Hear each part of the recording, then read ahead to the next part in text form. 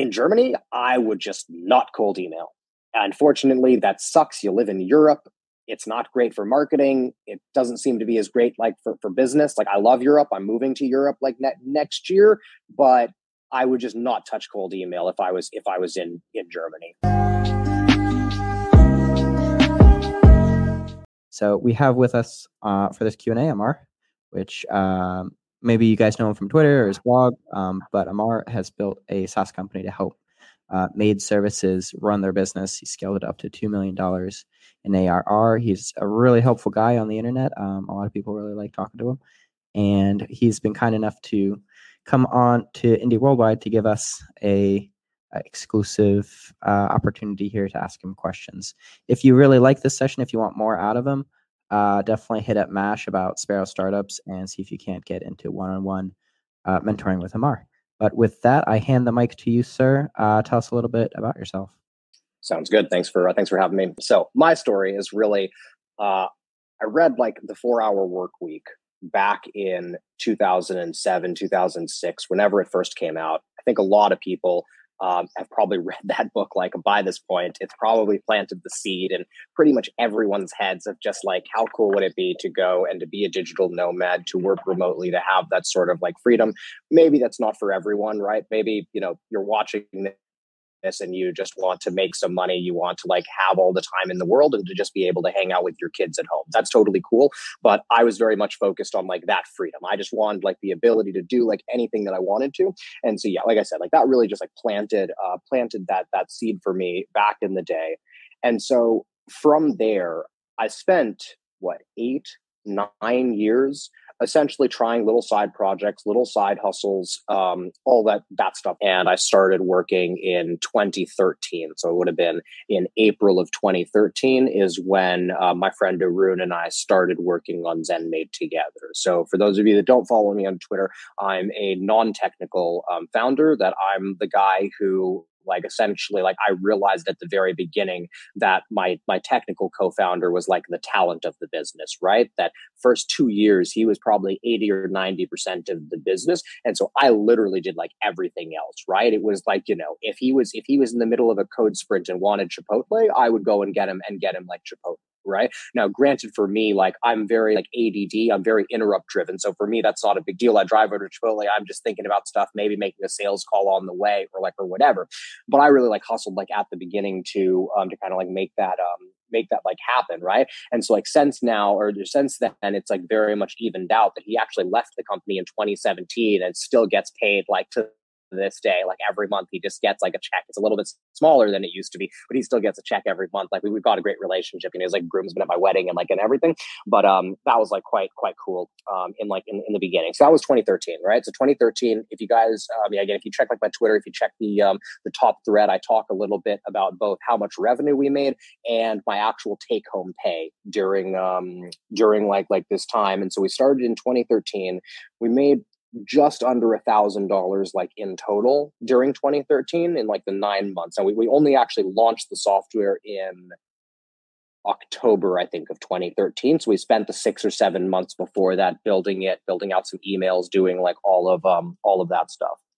The first 3 years in business for ZenMaid, it was just the two of us. It was me and my friend Arun building the business. So during that time, there were a couple of marketing channels. I know that a lot of folks here are focused on growth and getting that initial growth, that initial traction and stuff. So what we did at the beginning is we used cold email, as you guys have seen in the headline for this event, that cold email was the primary driver of like our first like 100 customers or so. But mixed in with that was also one lucky partnership that actually came from our cold email process, right? It wasn't actually a cold email. It was actually like a LinkedIn outreach that was like kind of part of like the same outreach campaign that we were doing that turned into a partnership with an industry influencer. And then the other thing that I'd forgotten until like maybe 5 minutes before the call or something is that we actually ran paid ads for ZenMaid since day one, but at a very, very small amount. So literally because we wanted to have just a very consistent amount of traffic, that I'm always about consistency. I don't really care about speed as long as we're consistent. And that's always been kind of my approach is, is we started out spending just $5 a day or whatever the minimum ads were. I think it's $5 a day on Facebook, and maybe you can get away with less than that, like on Google. But we used paid ads to just make sure that it's like, okay, if we make some change to the website, like it's not a true A/B test, but we can see if it's just all of a sudden zeroed out our leads or whatever. And so we just wanted that like sort of consistency of like, we can count on 3 people a day giving us their emails, right? That's something to work with. That's something to like to grow or whatever. So that's how we got our first 100 customers. And the first 100 customers, I think, took us about those 3 years, right? Like it took us, uh, 3 years to get to $10,000 a month. At 2.5 years, I remember we were at $8,000 a month, because that's when I quit my full-time job and started traveling. That out of $8,000 a month, for reference, guys, I was paying myself $1,000 a month, and moved out of San Francisco, flew to Thailand and cut my expenses and started doing like the digital nomad thing. So that was kind of how I bought my freedom, like back in the day. Right. And that's just something that, young, dumb, no responsibilities, right? Like I had $10,000 in credit card debt, but I was just looking at it and I was like, yes, I make a bunch of money in San Francisco, but I'm also not getting ahead, right? And it's like, thanks, mom, for telling me I can live with you, or I could save money by like not going out and drinking, but I could also kill myself to save money, right? Like I'm going to keep going out and drinking. So once I realized that I wasn't saving money in San Francisco anyways, then it was like, okay, if I'm not going to be like actually getting ahead here, I might as well go and work on this full time and really take the shot. Interesting, like just side note there is that I actually felt that was the very, very low risk thing to do. To me, the high risk thing to do on a personal level was staying at the 9-to-5 job, because I knew where that path was going to take me, like down the line, right? That like I wasn't concerned about it not working. I was concerned about not taking the shot, right? And continuing to not take the shot, not continuing to take shots, right? Okay, where was I? So that's how we started, or that's how we got everything kind of going back in the beginning. First 3 years is a bit of I don't know, a lot happened, but it's not a lot to talk about. Like you guys will find that as you're a couple of years into the business, first 3 years, you're like, oh my God, so much has happened. You get to like year 5, and you're like, yeah, the first 3 years don't matter. Like that's just like a blip. Like let's not talk about that.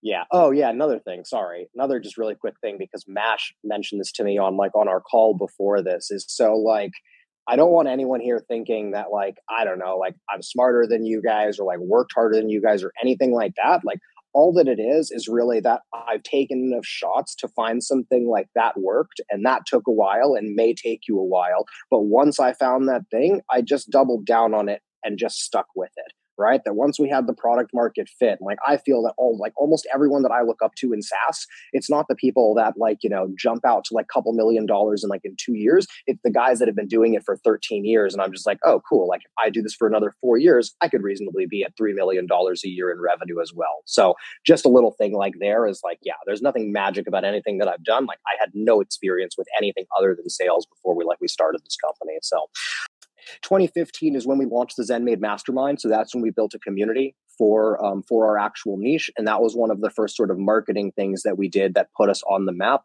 So my goal with a lot of ZenMade's marketing, a lot of our stuff is like direct response, like, you paid ads, cold email, all of that stuff. But we also do a lot of stuff where it's more like, almost like this, where it's not necessarily sort of like your traditional marketing, but my goal is to essentially create things that will get folks talking about ZenMade or about something that ZenMade has done without necessarily feeling like they're endorsing ZenMade. Right? So the ZenMade Mastermind was a really great one because it was the first big community on Facebook. So it's like, oh, you're a maid service owner. Oh, you're struggling with hiring. Have you asked that on the ZenMade Mastermind? People don't feel like they're endorsing the ZenMade software. They're just recommending a free community for people to go and ask questions, right? And so that was a really big one. And so that was the one that really put us on the map, because the next industry conference that I went to is like 500 maid service owners or whatever that are there. And that was the first year that walking through the hallways, I began to hear ZenMade like being talked about in conversations. And that year it was mostly around the ZenMaid community. It wasn't around our software, but a lot of people don't seem to realize like the value in that, right? Of like, it's pretty amazing if you can get people talking about your company, even if it's not your exact service. You can get to pitching them on the exact service, right? Get them talking about your company any way that you can, except by murdering somebody. If you murder somebody and they're talking about you because you like, went to jail as the CEO, that's not gonna fly. That was like the first like big thing that we like did there. Then okay, so then 2016 is when we began to really turn into like a real sort of company. I think that we began hiring. I think we made our first hire maybe in 2015 or in 2016. But 2017 is where it really began to come together. That by the end of 2017, I think we had maybe like 6 people on the team, or something like along those lines.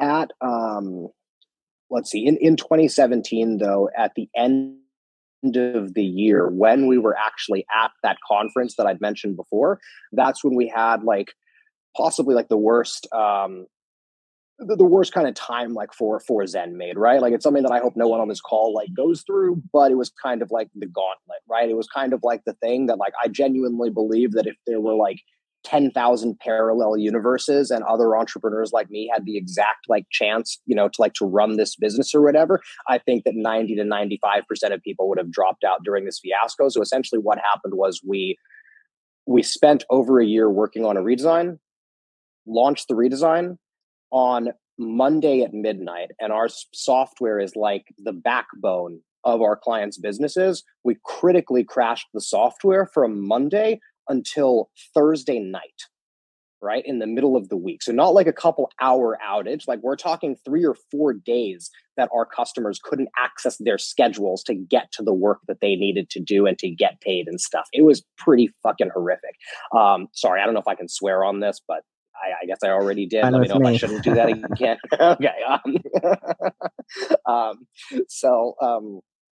That was insanely rough. And for reference there, we lost 40% of our recurring revenue. So we were at about $18,000 a month and dropped down to, so out of the $18,000 dollars a month that was coming in at the time from that customer like cohort or whatever, it came down to like maybe like 10,000 or 11,000 or something at some point, that we just obliterated our trust in the industry.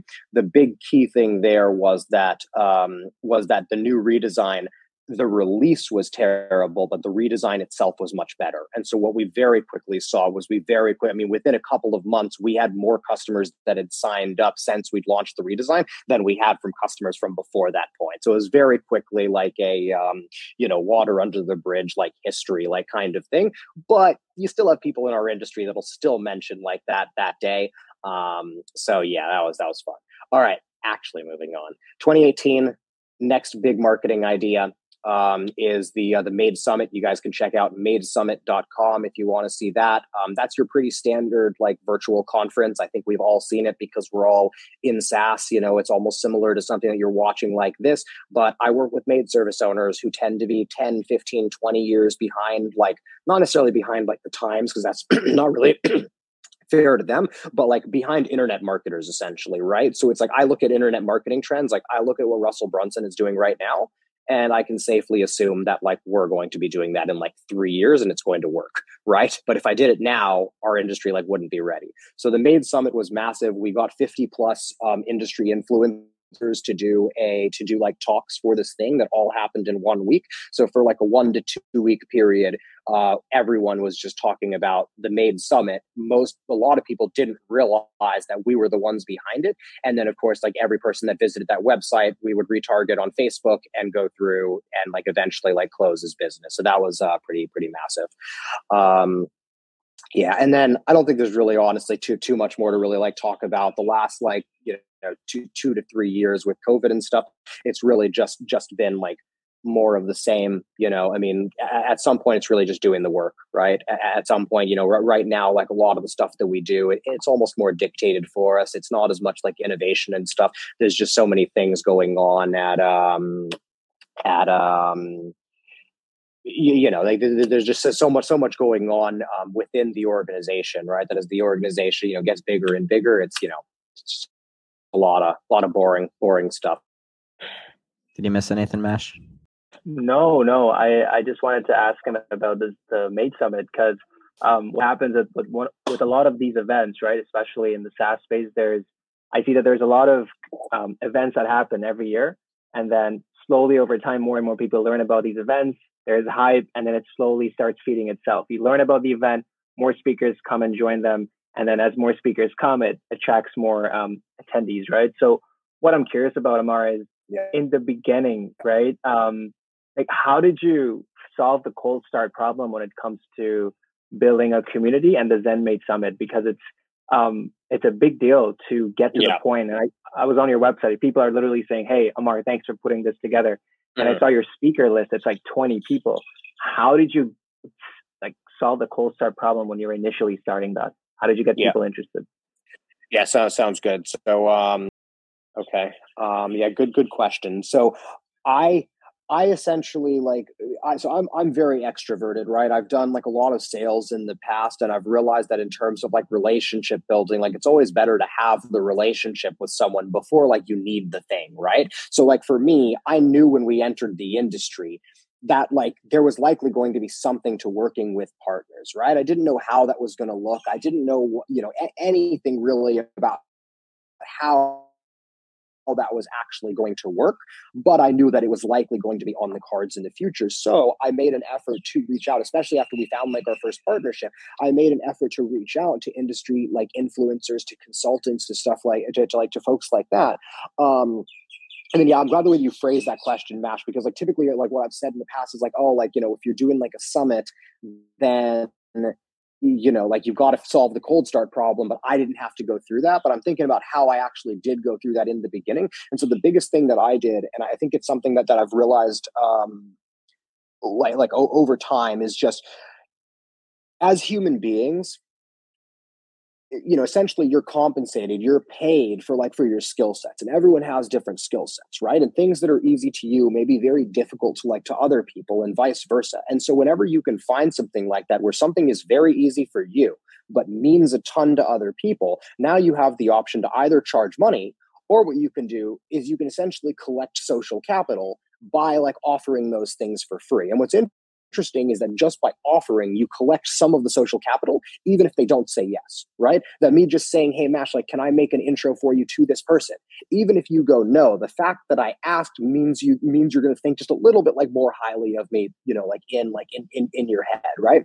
And so what I did was I reached out to the consultants, and I essentially just said, "Hey, I'm Mark. We're working on this software company. I would love to talk to you about it. But hey, while I have your attention, if you guys have any technical issues, feel free to drop me a message, because I have someone that I go to for WordPress stuff and for all these things. We may not be able to solve it, but I'm definitely going to be able to find you the person who can solve it." And we've actually in the beginning, I would pay $50 or $100 to not to consultants, but to freelancers to come in and to fix industry consultants' issues, but then not tell them that I paid, or not pass on the cost, right? Of just it's fine. It just took an hour of my guy's time. Don't worry about it. It's on me. And they don't know that person wasn't even on my team, that I literally just hired someone off of Upwork to solve their problem. And so I generated a ton of goodwill over time. So then when I wanted to do the Made Summit, when we did the very first Made Summit, I sent out 35 invitations on Sunday night, and I had 21 confirmations when I woke up on Monday morning. That was because of time zones, right? But I got a ton of people that were in right from the beginning. And then the mastermind one is a little bit of a different story. That one I did deal with the cold start problem, and that it took a long time. It took a lot of time, and probably took a year or two to really get the mastermind to get going. To answer Alex's question that he had asked earlier. So with the remaining $7K in monthly revenue, how did you allocate that? How much into marketing, into development, into question mark, question mark, question mark? Yeah, good question. So I don't remember exactly, but I mean, we didn't pay for any development help until we were 3 or 4 years into the 3 years into the business. About a year and a half before that redesign fiasco was when we hired development help. So before that, there wasn't really anything there. So I think at about $8,000 a month, maybe we were spending $1,000 a month, maybe on like generating just consistent traffic to the website. $1,000 was being paid to me each month.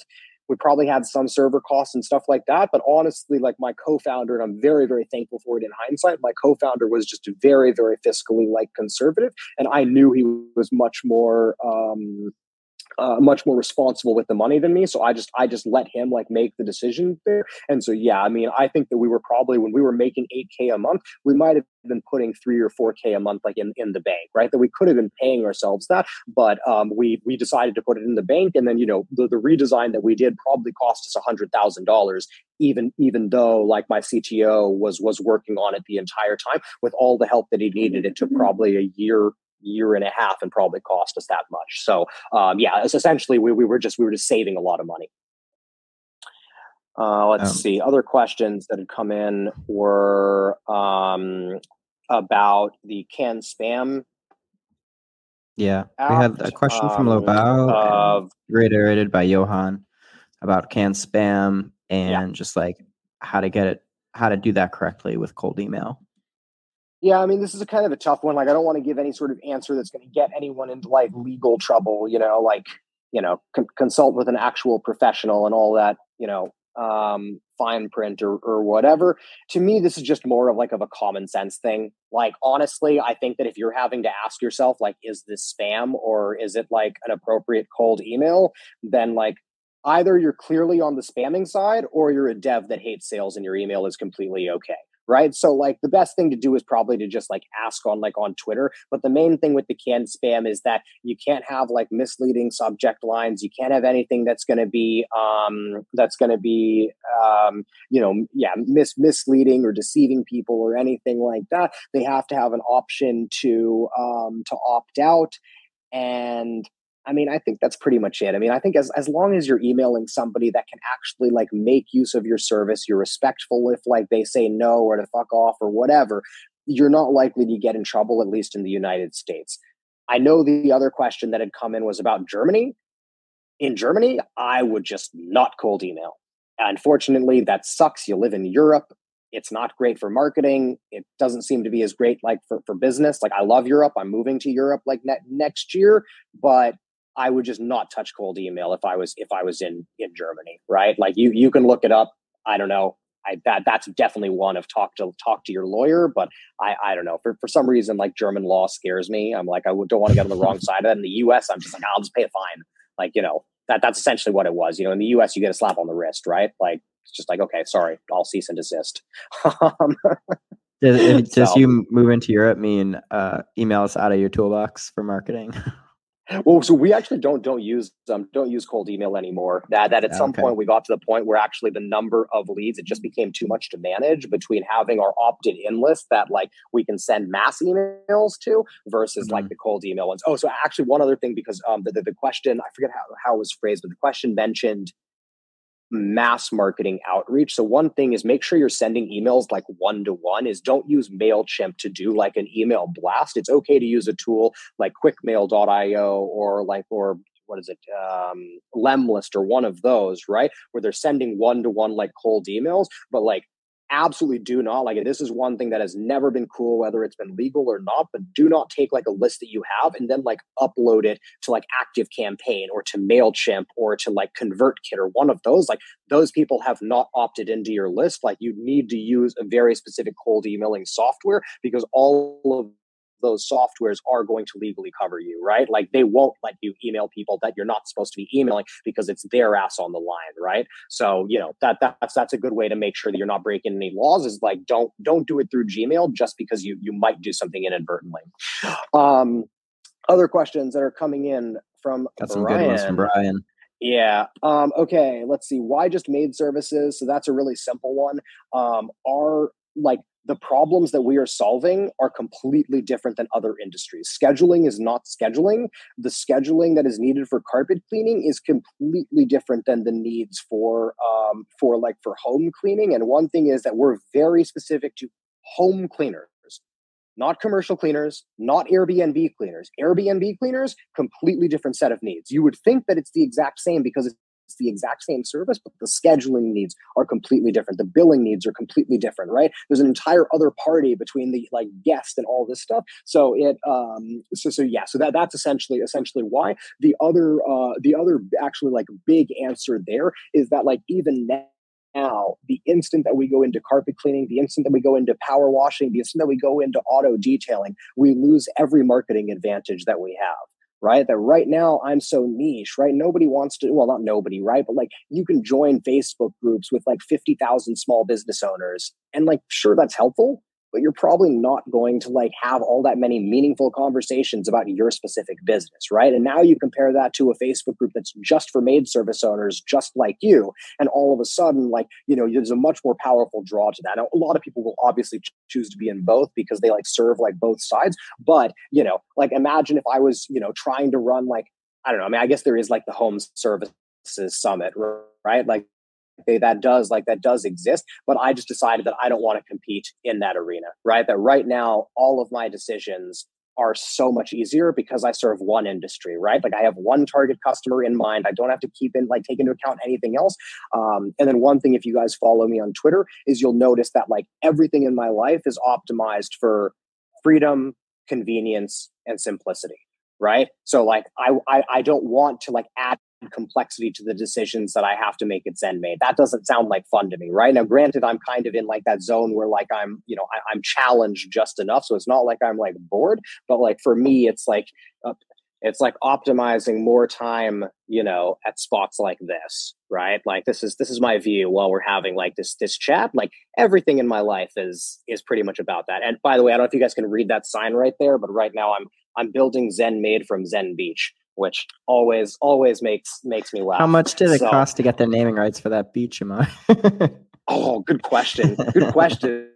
But like, I wouldn't change it though. Like, it's so perfectly named. So I don't know. Let's see. Other questions from Brian here. Cold emails for cold email campaign. Yeah, good question. How did you find maid service owner emails for the cold email campaign? How did you increase the response rate? So two good questions there. First one's simple. We just use Yelp. We just found, just any directory. We could have used Google, but I essentially just had a VA and just said like, here's a list of like the 100 biggest cities in the United States. Just, go in and like search these locations on Yelp. And then I'm sure at some point I said, go search these locations on Google and just add maid service and then see what are like the things that pop up. And I just said, this is what I need, right? Essentially, I need the email and the phone number. Oh, sorry, forgot something that I hope doesn't depress most of you. I also did cold calling when I was starting the business, that I would cold email everyone. And then everyone that I cold emailed, I would also call like, at some morning when I had time, or on Saturdays, I would like take Adderall and just call all day. Like I would pretty much do that as well. So what's a cold call from you sound like? Like ring, ring, ring, ring, ring. Oh, hi, who is this? Great. Good question. It would probably be like, hey, it's Amar, like is the owner available, right? Or if I know the owner's name, is this person available? And usually you get a, may I know who's calling, or are they expecting your call, or something like that. Mm-hmm. And then it's usually, oh yeah, it's Amar from ZenMaid. I was checking to see if they received my email earlier. Right. Or like they should have gotten an email from me like earlier. Right. You can even say they're expecting a call from me, as long as you said in your email, I'm going to call you. Right. Like they're all truthful things to say. Right. Like, they're a tiny bit misleading. But, what's your hit rate getting them on the phone from the gatekeeper? Pretty high, pretty high, but that's mainly because with maid services, they're not that like, that they usually want to talk to like to everyone, and it's a service-based business, right? So they have no idea if they're talking to a potential client or not. So it's actually decently like high. Getting folks to call back is another thing. Okay, what did you do, or how did you increase the response rate? Okay, so great question here, Brian, of like, how do you increase the response rate? So there's kind of two answers for that, right? So one thing to remember is that you're not actually trying to like optimize the response rate, right? It's great to always improve your response rate, but remember that like ultimately you're optimizing for like getting more people on the phone or getting more people to actually buy. It's a different kind of thing. So what I found had the best response rate was a simple question, which was, do you do both residential and commercial cleaning? Just that. No name, no nothing, like not my name, not their name, nothing. Just, do you do both residential and commercial cleaning? Almost everyone would respond to that message. And then we would take like the conversation from there. I think we kind of varied it up because we didn't honestly have like the best tracking on stuff at the time, right? This was back in 2013. So I was using Gmail for most of for most of this stuff. But that was essentially how like we went about kind of like increasing like the response rate, but like we would occasionally go more direct. And like the more direct one was, are you happy with like your current calendar or scheduling? And so the difference between those two, the first one, really high response rate, it starts the conversation, right? Which means they're more likely to respond to future emails, but oftentimes they'll be turned off as soon as they realize that you're not actually a customer and you won't get response or whatever. That's okay. Lots of people don't respond anyways. The second email, much lower response rate, but the people that respond are already pre-qualified because they tend to be responding because they hate their current software, right? And so that's where, it's kind of like a mixed bag, and I would suggest you guys test those out yourselves and see what your specific industry or what your niche responds to, right? Like what worked for me is not necessarily going to like work for you guys, right? Like if you're more enterprise than us, those gatekeepers are going to be a real headache. For us, there rarely was a gatekeeper because you've got to be a decent sized maid service to even have an office manager to act as a gatekeeper. Let's see. Where can I find a Amar like non-technical co-founder for my indie SaaS? I would say indie hackers or Twitter probably. And with that, I would think they would probably be about building up your personal brand a little bit as like a technical founder, and then like putting it out into the world of like, hey guys, like I've got something, that like, I think has potential here. I'm looking for like, a non-technical co-founder or whatever, but that's when I would definitely try to attract people. For me, I got lucky, right? Like, my co-founder, he was a friend from back in the day. He actually approached me about it because he'd seen how hard I was working to improve like my sales and all this other stuff. And he actually approached me with it. So I got very lucky, but I think that's why he kind of moved on to crypto and like is doing like all that stuff now. Whereas I was like, no, like this is my chance. Like it's not every day that like a developer like, asks you like, hey, can I build you this product for you to just like go and sell and like own 50% of? And I was like, okay, yes, like I am totally in on that, right? Like I am never leaving this. So yeah. So you've hit some goals now. Is ZenMaid still like a full-time thing for you? Is it your focus right now? And if it is, what are your goals with it? Where are you trying to go? It is. It's my primary focus, but it's no longer full-time. But that's by design, right? So to me, I now work as many hours as I'd like to in the day.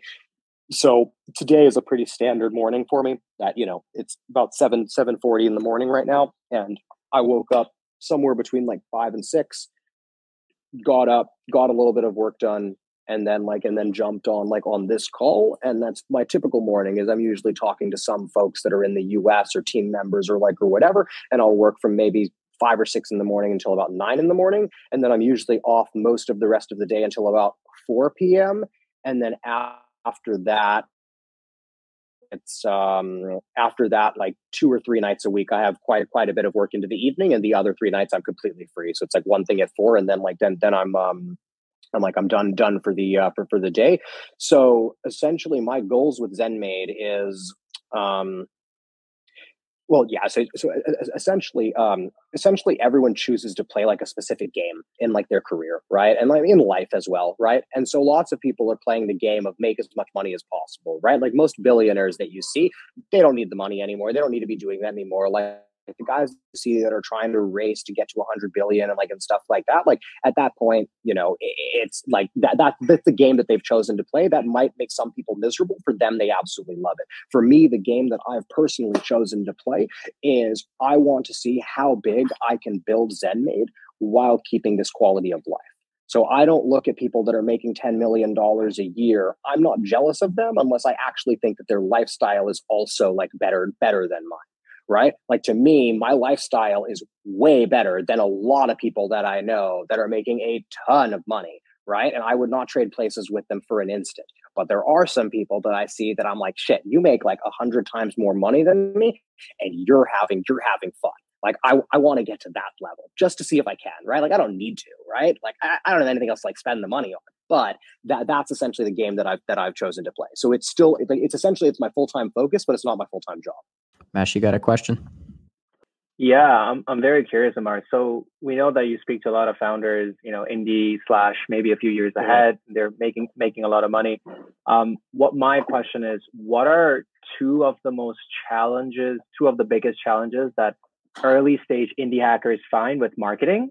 And how do you propose usually that they come across or overcome it? I know it's very case dependent, depends on the startup and the industry. Yeah. But if there was two main challenges that a lot of early stage technical founders find when it comes to growth, what are they and how do you generally recommend that they overcome that? I mean, usually it just comes down to a sales problem, and by a sales problem, I mean that usually the biggest struggle is just asking for money, right? And essentially limiting beliefs, right? Like almost every founder that I talk to, and I mean, hell, like I have limiting beliefs. Everyone has limiting beliefs, right? But every like early stage founder that I talk to, oftentimes has limiting beliefs around like asking for money. Right? The number of indie hackers that I've seen that now make money because at some point one of their clients was like, you can't keep offering this from free. Like, here, take my money, to me is way too high, right? Like, if that's the case, they could have built a successful business probably a year or two before that if they'd just gone out and actually sold. And so I think like honestly, like I think it's actually like the biggest thing that I would probably say is a lot of people both underestimate themselves and they underestimate like what they've created despite all the evidence to the contrary, right? The number of folks that I see that are like, oh yeah, I've got all these like happy users, like I couldn't charge any money. And you're just like, okay, so like you validated that you're creating enough value for people to keep coming back to you. And yet somehow there's a mismatch because you don't think that there's any value that you could like charge there. And I think that's probably the biggest thing. And I think that for a lot of people, once they have like that breakthrough and it sort of clicks in their head and they realize it's okay to ask for money, it's okay to charge money. That's why you see a lot of people with that very, very flat line for like 2 years. And then all of a sudden it's like they jump to 5K or to like 8K or to 10K as like a solo dev. So that's where they started doing sales and marketing. Yeah, exactly. And usually if they've already gotten the product and everything else to that point, that sales just takes off as soon as they're willing to just like ask for the money, right? Which is quite funny. So yeah, I would say that's probably like the biggest roadblock. The other thing that I would say is that another like big like roadblock or obstacle is way too many new founders are trying to market as if they're a big business, right? They're like, okay, well, I'm like, here's my content strategy. And you're like, okay, but if this is your content strategy and you don't have any customers yet, you're looking at waiting 6 to 9 months before any of this like works. And you don't know if it's going to work. Right? Like you have to find something that works faster, right? And that works now. And then you can focus on the long-term stuff, right? Like if somebody tried to come in and to beat ZenMade by copying our distribution models, they would have zero chance. For someone to come in and to beat ZenMade right now, they've got to come in and use Snapchat or TikTok or some other like social media platform that we're not active on yet to get that initial, spearhead and to get those initial 50 champions, 100 champions or whatever to then expand like from there. But if they try to come in and compete with ZenMade on SEO, it's like, I take all the articles I take all the videos from the Made Summit, give them to like, quality writers and then have them turned into like really, really high quality articles. So like, the ZenMade blog has 500 articles and counting of like actually amazing quality information. Like, there's no way anyone's going to come in and beat us on that. Right. Like, if they do, I'm really not good at my job. He's asking, have you considered hiring a CEO to replace yourself? Just becoming an advisor of the company and going all in on the lifestyle.